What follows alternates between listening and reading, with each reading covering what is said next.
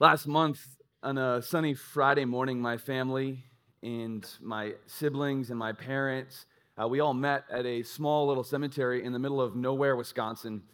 It was definitely this somber moment. I mean, we were burying Grandma, but it was also a very nostalgic day because we were in this little area. It's an old Norwegian farming settlement, is where we were at. Still really small and really Norwegian today. Not much has changed. It just kind of looks like this, only with paved roads. And I knew this area very well because I attended school right in this area, just down a little winding country road. A few of the farms in this area were my friends' farms. And so a very nostalgic day. But my grandma grew up here.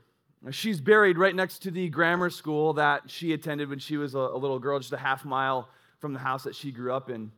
And so that day we carried Grandma into the cemetery. It's a very peaceful spot out in the country. And once we set the casket down, we kind of walked around just to get a feel for the cemetery. And we found my grandma's parents' headstones with the rest of her family all buried next to the parents. But there was no spot for my grandma next to them. It's the ending of a very sad story. My grandma grew up in the shadow of her siblings. Her parents would vocalize, would admit that she was not their favorite. They had a favorite and it was not her, and they would tell her that. And she wasn't even near the top. She was often the odd one out, even in her own home, just left out. And so even in death, her family is in one corner of the cemetery. My grandma even paid for the headstones of her parents and even paid for the plot. But the family is buried there and left her out of it. A very tragic thing. My grandma spent a good deal of her life running from this reality, trying to make up for this pain that she grew up with, trying to outrun those deep feelings of inadequacy that she always wrestled with. She just never really felt good enough. And so my grandma would crave affirmation, running from that pain of her upbringing. And her story is not uncommon. We all know what it feels like at some level. You know what it feels like to be running from something in your past. You know that thing, maybe even came to mind right now. That thing you've been running from. And for some of us, it's a really great pain. For some of us, it's, a parent took off. And as a kid, you just always blamed yourself. And so you run from that. You're trying to prove to whoever that you're good enough, that you're worth sticking around for. But you can't seem to outrun this emptiness of that parent leaving. I know many in our campuses have been abused as kids. And you feel broken, like you can't outrun that. And for many of us, it's not something that happened to us, but it's something that we did that we can't outrun. You think of something in your past that you're running from, it's that relationship. It's that friendship that fell apart. Or it's that one night at the party where you did that thing and you really screwed up. And anytime you think about it, you just cringe. And even though it's done and it's gone and it's in the past, it still haunts you, doesn't it? Because when your marriage is doing really well or life is clicking, you're doing well in your career, there's that small little voice in your head that reminds you, you don't deserve this. If only they... If only your spouse, if only your kids, if only your in-laws really knew the details of what you did and who you were. You can't outrun that. See, this is a remarkably difficult thought. It's this weight that many people, like my grandma, just take to their grave, leaving a life marked by that something they were running from, something they could never outrun. And so today we stop running. Today, with Bibles in hand, we turn around and we face that which haunts us. For many of us, a very different journey starts right here. We're going to be in Genesis chapter 41. That's where we're at. Genesis 41 is page 35 in the Bibles in the chairs. Really encourage you to grab one of those Bibles. Genesis chapter 41. I'm not going to have all the verses on the screen. Just keeping you honest, making sure you have the Bibles in your hand. I know a lot of people use their phones, and those work well. So whether you're clicking or turning pages, Genesis chapter 41. For the last couple months, we've been following this guy named Joseph, studying the dysfunctional family that Joseph was raised in, very passive dad who led to a lot of family drama. The drama gets so bad that Joseph ends up working in Egypt as a slave. He's falsely accused of attempted rape. He's thrown into prison.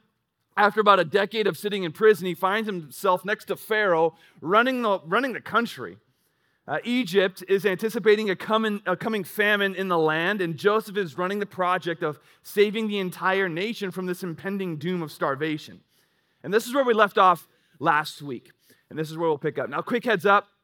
On the front of this passage, we're gonna jump in. We're gonna get a bit heavier on the historical context and the archaeological context, actually, because that really matters, and it really does open up this whole text more. Once we get through that, we'll revisit this past thing that we all run from. We're gonna need God's help, though. So let me pray, and we'll jump in. God, I thank you so much for your word. We come before you right now as a family. You died to make us family. And it is a privilege to gather together as brothers and sisters, to lift high the name of Yahweh, to lift high your name, and then to dive into your word. This is such a privilege and a fun thing for us to do, to hear from you. And so, God, you will speak today. I ask that we listen, that we tune out all distractions, but that we really zero in on what you have for us today. May we not spend this time fighting off your Holy Spirit's promptings, but may we invite that. Even if it's a sore spot that you're hitting, we invite that. We pray this in Jesus' name. Amen. Well, as we enter into Genesis chapter 41, a hot breeze sweeps through the thin window shears, slowly waking him from the deepest sleep he's had in years.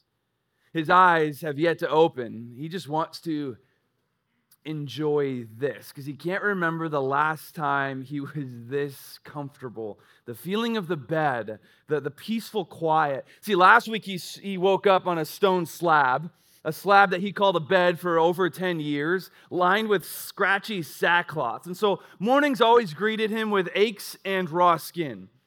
But this, he wonders if this is still a dream. I mean, it's a high thread count on these sheets.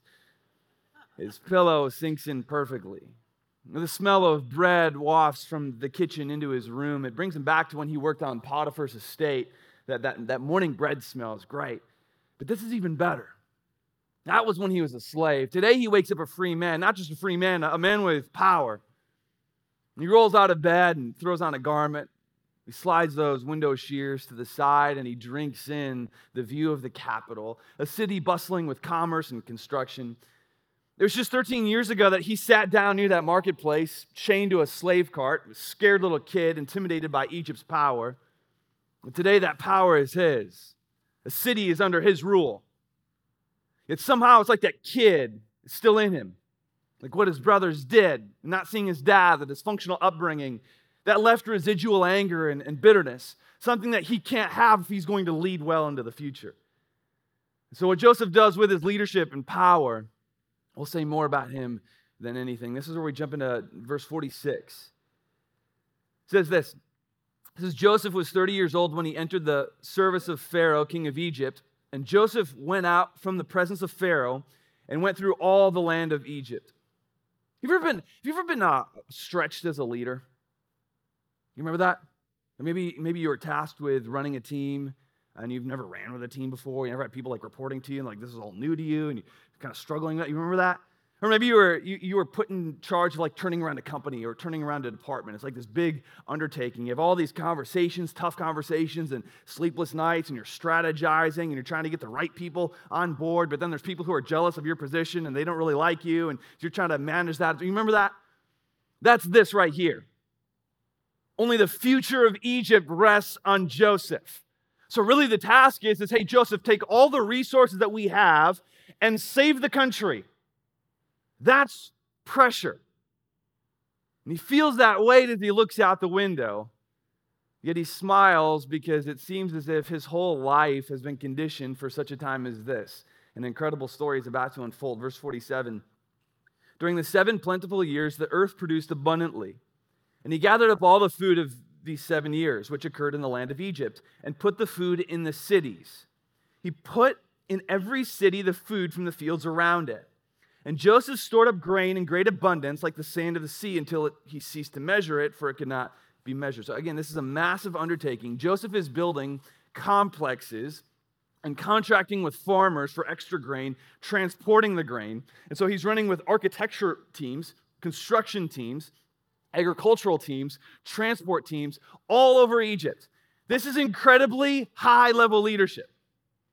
And today, archaeologists believe they found some of the buildings from this project that Joseph was building. I love this. I think this is fascinating. So in Saqqara, which is right near Cairo, in fact, right next to Memphis, in Saqqara, archaeologists have found this large complex, larger than any temple. Big complex to handle high traffic. In fact, when they first found it, they had thought this is a temple, but no, this is way too big to be a temple, but it's got that temple feel. It's a public building.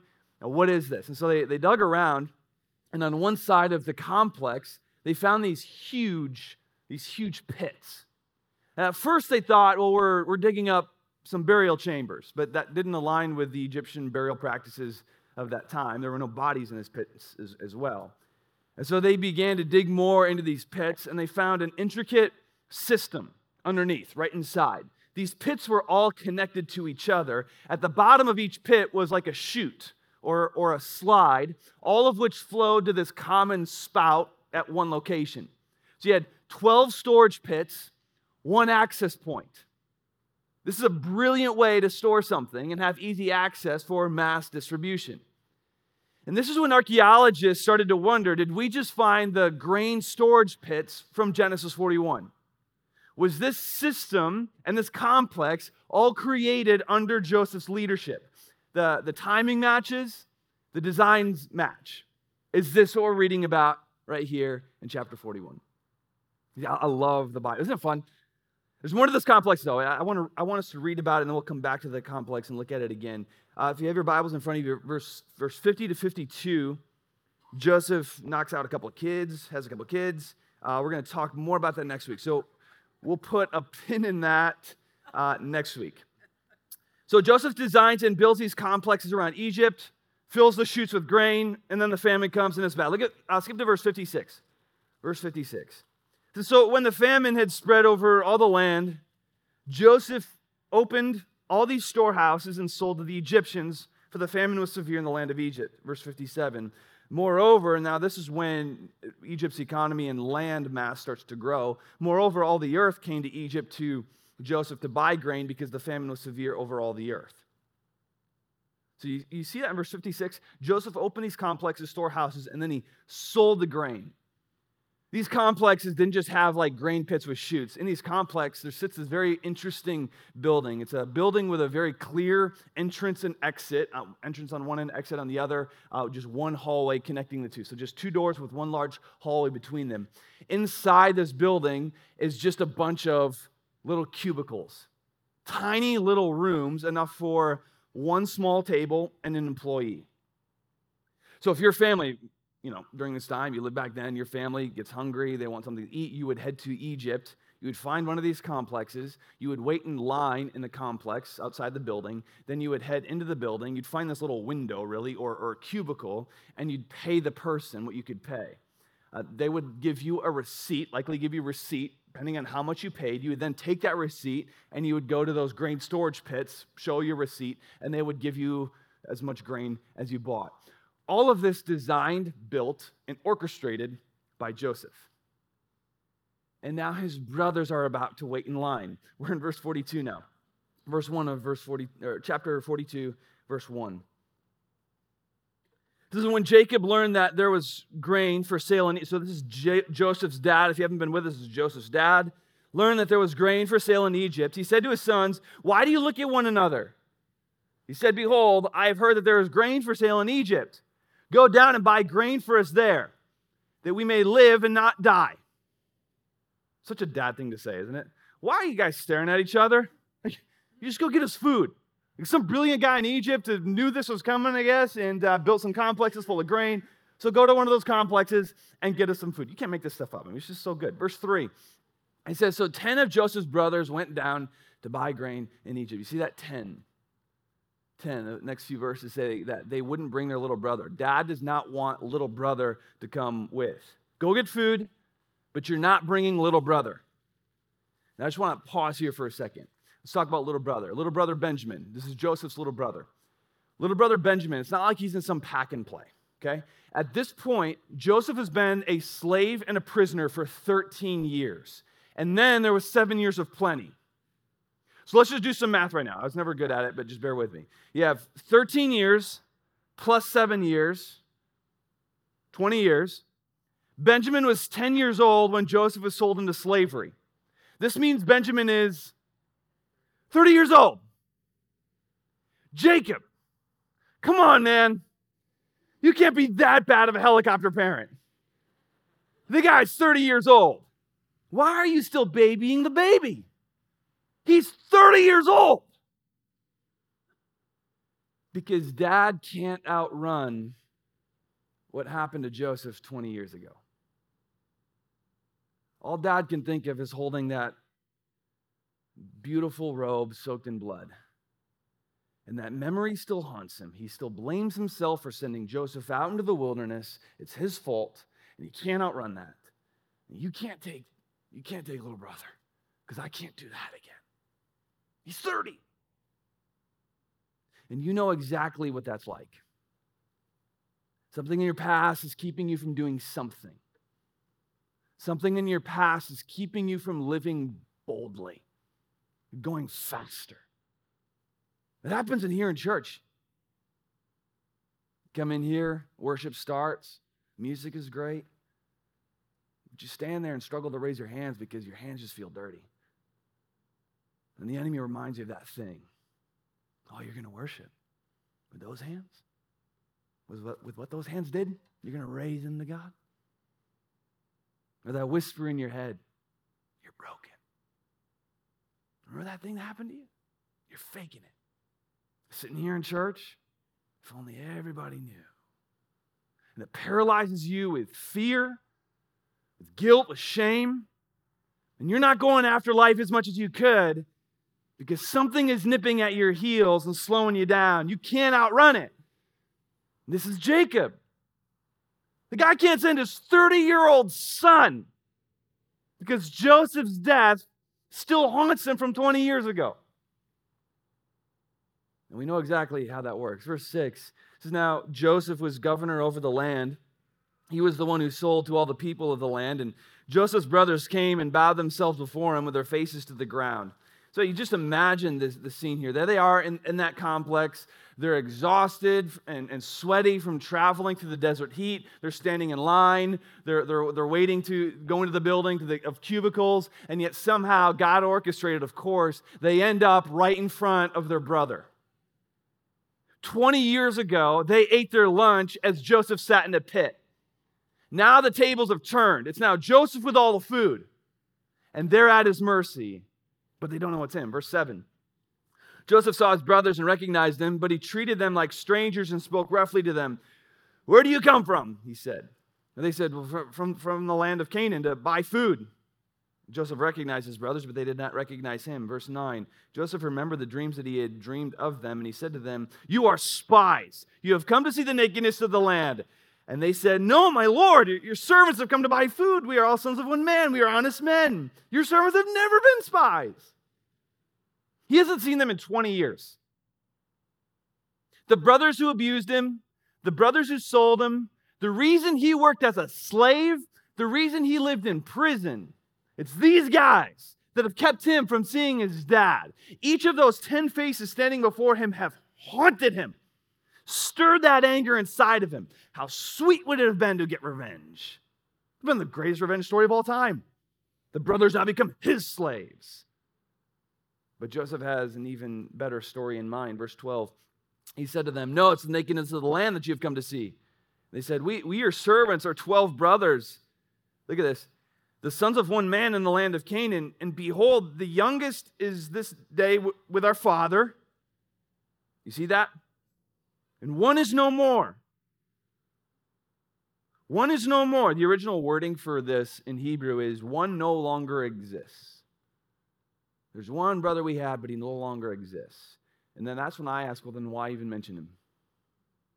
If he's really no more, if he no longer exists, it's been 22 years. Why are you bringing him up? Unless you can't outrun that memory of what you guys did. See, some of us are Jacob. We're blaming ourselves for something that happened in our past. We're living in fear and shame.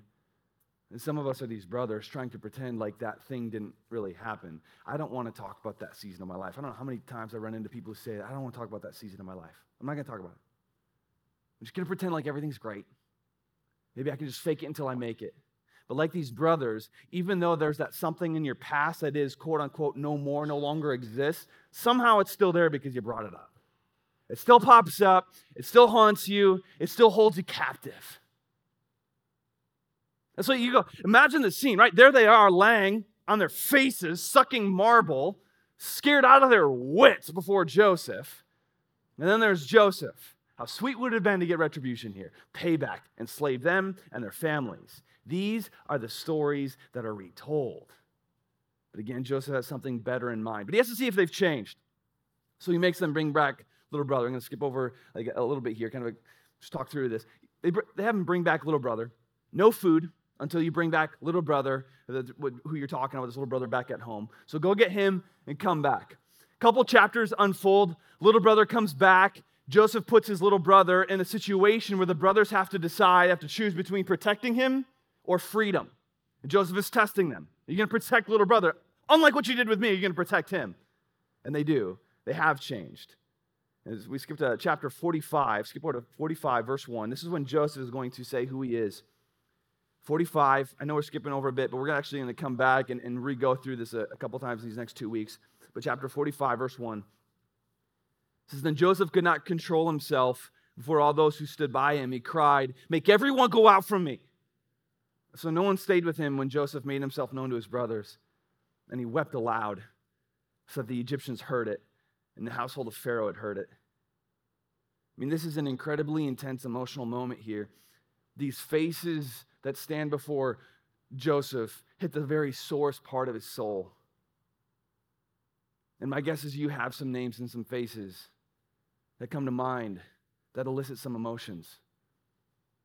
A face or two that hurt you. A face or two that harmed you.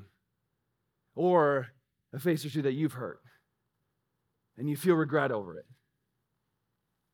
And there you are once in a while, scrolling social media, and your stomach sinks because you run across them on social media. Some of us don't have social media because of that. I just can't see those faces. Faces we don't want to run into in the grocery store. We'd rather forget about that. Ever happened to you? Ran into a face last week in the grocery store, like, they really hurt me. I don't want to see them. We all have those faces. Joseph is face to face with all 10 of those faces at once. This is high emotions. Verse 3, Joseph said to his brothers, I am Joseph. Is his father still alive? But his brothers could not answer him, for they were dismayed at his prayer. They're freaking out. Joseph is doing something incredible here. He's freeing, not just freeing himself, but freeing his brothers and freeing his dad. All three parties living with something in their past that haunts them, that keeps on holding them back. Joseph has the power, and he doesn't use that power to punish. He doesn't use that power to prove he was right. Hey, my dream came true. He uses his power to free all three parties, himself, his dad, and his brothers. And this right here, I mean, make no mistake, this is incredible. This is a sign of amazing strength. Strength that not many in history have had. Incredible strength. I don't know if any of us have that. Strength that writes a far better story. And Joseph here is giving us some lessons, some insights into this text. What do you do when you have the past lurking at you? Because you have it. You might feel it when you walk into church. You felt it during worship. You might feel it when you open God's word. It still haunts you. Something was done to you, or you did something. What do you do with that thing in your past?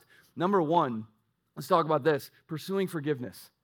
First, pursue forgiveness. And maybe this seems like, oh yeah, of course. But no, we got to talk about this because so many of us are just so bad at this. It's why our society is where it's at right now, because we're not good at this. Joseph standing before his brothers, high emotional moment. He's maybe even dealing with some PTSD here with guys who are pounding on him, throwing him down into a pit, taunting him, and Joseph forgives them. But make no mistake, that was not the first time he forgave them. Joseph stands here with incredible strength because he's built that strength over time. He already forgave them before they even showed up. Had he not, he would have been the majority of people today. Many of us just stewing in bitterness, spiraling in mental health, just angry. This right here, this isn't like a moment of forgiveness. This beautiful scene in Scripture is the culmination of years of forgiveness. See, I imagine Joseph waking up in Potiphar's house, right? 20-year-old kid, 3 years into his slavery. First thought that comes to him that morning is, I'm here because of my stupid brothers. Just cancel that debt. I'm not going to live with that. Dealing with those same feelings in prison. 7 years and is serving his sentence. I hate my brothers for what they did. Forgives them again. He would not let the past hold him back.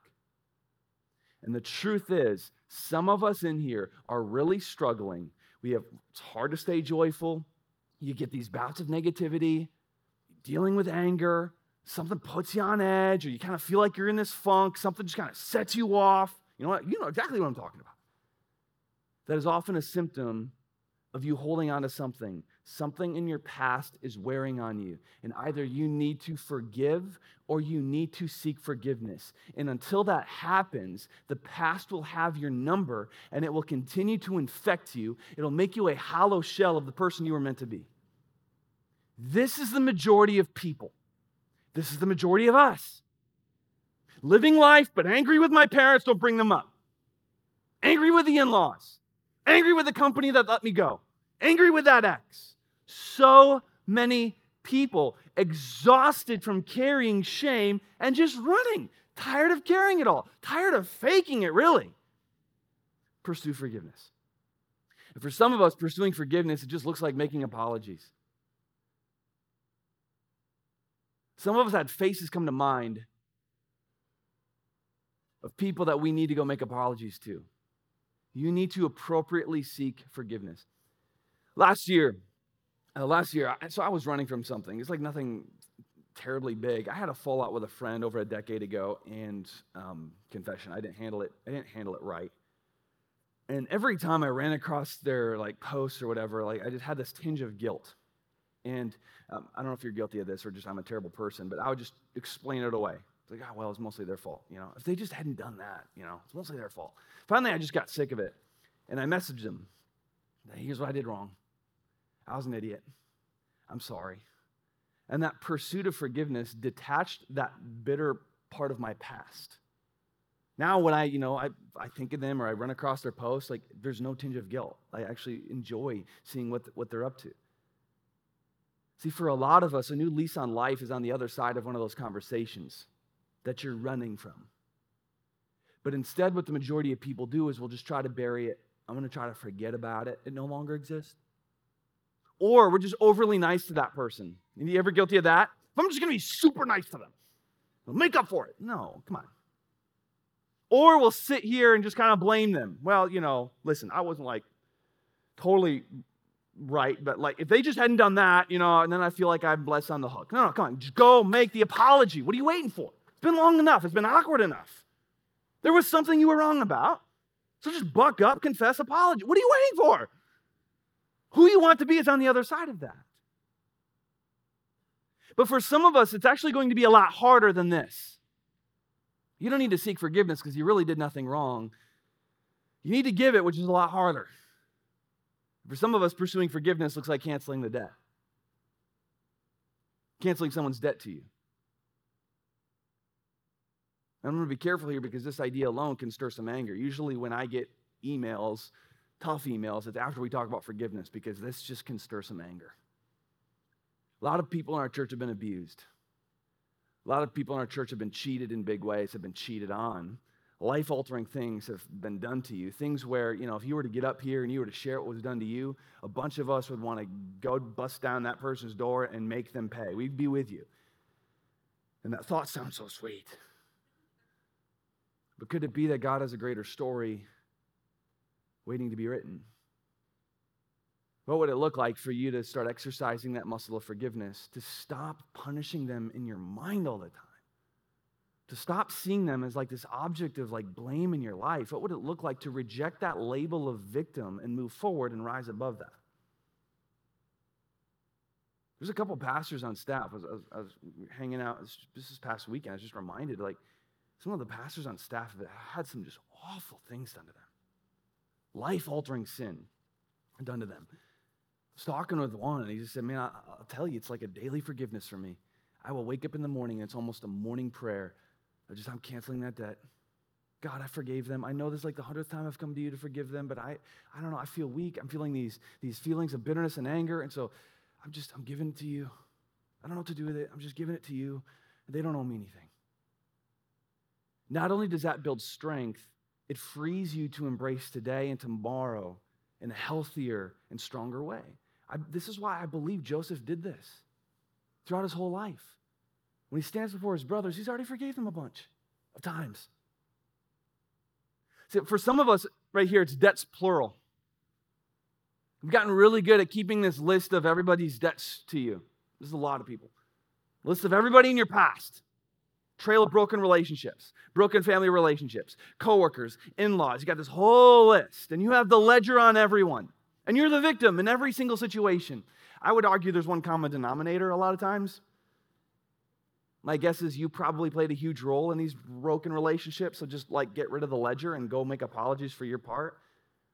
But either way, pursue forgiveness. As followers of Jesus, people who are forgiven by God, we are borderline obsessed with the power of forgiveness. And let me just say this, because there's a lot of us too. I hear this all the time. Well, Junior, I know God forgave me, but I can't forgive myself. You ever hear that? I've said that before. They're Jacob, just blaming themselves, knowing that God is forgiving, but living in that shame of perpetual self-blaming. Think about it this way. To say, I know God forgave me, but I can't forgive myself. Who am I putting above God now? Me. Listen, I know God forgave me, but there's this higher power that I need to appeal to, myself. No. God's forgiveness is supreme. His forgiveness invites us to live in that forgiveness, and our feelings submit to that. Our shame dissipates the more we lean into the love and the forgiveness of God. Pursue forgiveness. It is a powerful, powerful, powerful act. Number 2, what do you do when your past is haunting you? Look for God's hand. Look for God's hand. Joseph says something so brilliant. It's one of the most quoted verses in Scripture, but he looks at his brothers. This is after his dad dies, and his brothers think, oh my goodness, Dad's gone now. He's going to kill us. And his brothers are freaking out. It's right after Dad's funeral. They come to Joseph, and Joseph says one of the most popular sayings in all of Scripture. He says, you meant evil against me, but God meant it for good. The power of this idea is often lost in the popularity of this phrase because, we love this phrase. We post it. We frame it. Grandma sews it on doilies. We put it on our walls. We love this verse, but then we often miss the power of what Joseph is doing right here. Joseph is intentionally looking for the hand of God in his story, and that is absolutely huge. See, much of the suffering that Joseph went through, Joseph responded well to it, and it conditioned him for higher level leadership. So the fire that Joseph went through, God used it, didn't cause it, but he used it to mold Joseph for bigger things. Now, please don't misunderstand me, because often pastors, I think, will go way overboard and say things like, well, everything happens for a reason. What happened to you? God orchestrated that. No. Don't ever tell anybody who's been molested that. Don't ever tell anybody who's been raped that. The reality is that sin has broken this world. Sin has created pain and chaos, but God can take tragedy, pain, and work with it to write an incredibly powerful story. Case in point, Joseph. Much of Joseph's life is a tragedy, and he can respond in one of two ways. Allow this pain to make him go into bitterness, resentment, anger, live out the rest of his life as some victim, which I wouldn't blame him for. Look what happened to him. This is the response of most people, even most Christians. Or Joseph can trust that God can take a tragedy, pain, and write a powerful story and look for the hand of God and what God is doing with those broken pieces. See, the truth be told, there's junk in your past. It lingers. But when you begin to intentionally look for God's hand in the full story, you begin to adopt a bigger perspective. Now, that's not just a source of shame. God's doing something here, and he's using it for bigger things. One of my really good childhood friends was molested as a child. awful situation. I was with him an hour before it happened, and then I was with him right after. It was just terrible. And I watched him struggle with that, just walk this messy road of forgiveness. The guy's an incredible guy. Today, he uses his story, this journey, to help others who are dealing with the same thing, to walk with them, to see others' shame lifted. Like, he'd be the first to tell you, God's using it powerfully, and he's not running from it. He doesn't see himself as some victim.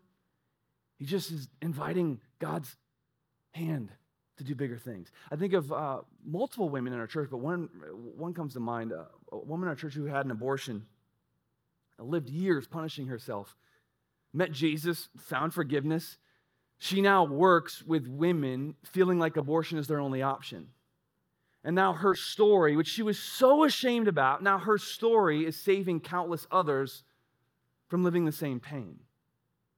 God doing what God does, using it for good. See, sin done to us or by us, it hurts. It can hold you back, it can hold you down, all the way to your grave.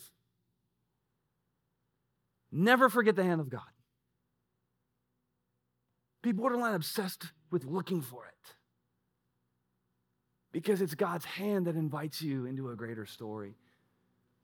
See, the enemy wants to use your past against the future. This is what the enemy does.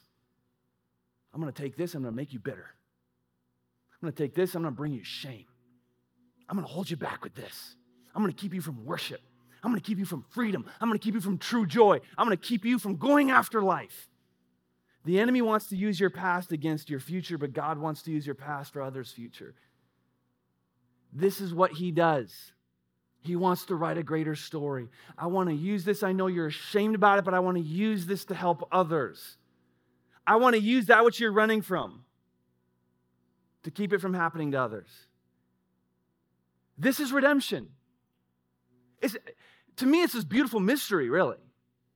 That which we run from, God wants to run to it and use it because it's one of his favorite stories to write.